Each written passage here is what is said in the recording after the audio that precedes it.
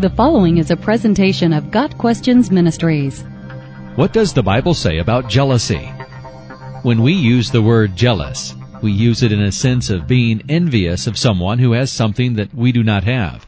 This kind of jealousy is a sin and is not characteristic of a Christian. Rather, it shows that we are still being controlled by our own desires.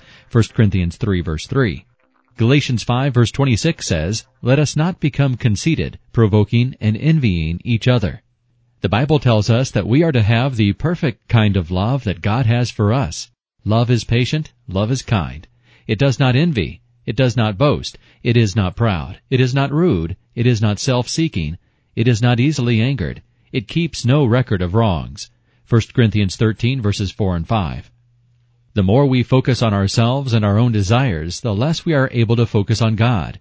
When we harden our hearts to the truth, we cannot turn to Jesus and allow Him to heal us. Matthew 13, verse 15.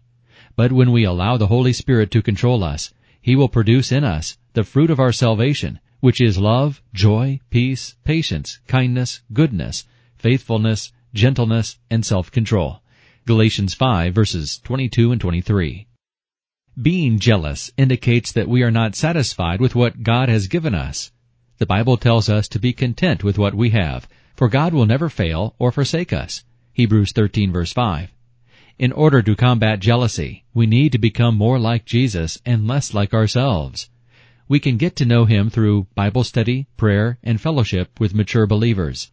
As we learn to serve others instead of ourselves, our hearts will begin to change. Do not conform any longer to the pattern of this world, but be transformed by the renewing of your mind. Then you will be able to test and approve what God's will is, His good, pleasing, and perfect will. Romans 12, verse 2. Got Questions Ministry seeks to glorify the Lord Jesus Christ by providing biblical answers to today's questions. Online at gotquestions.org.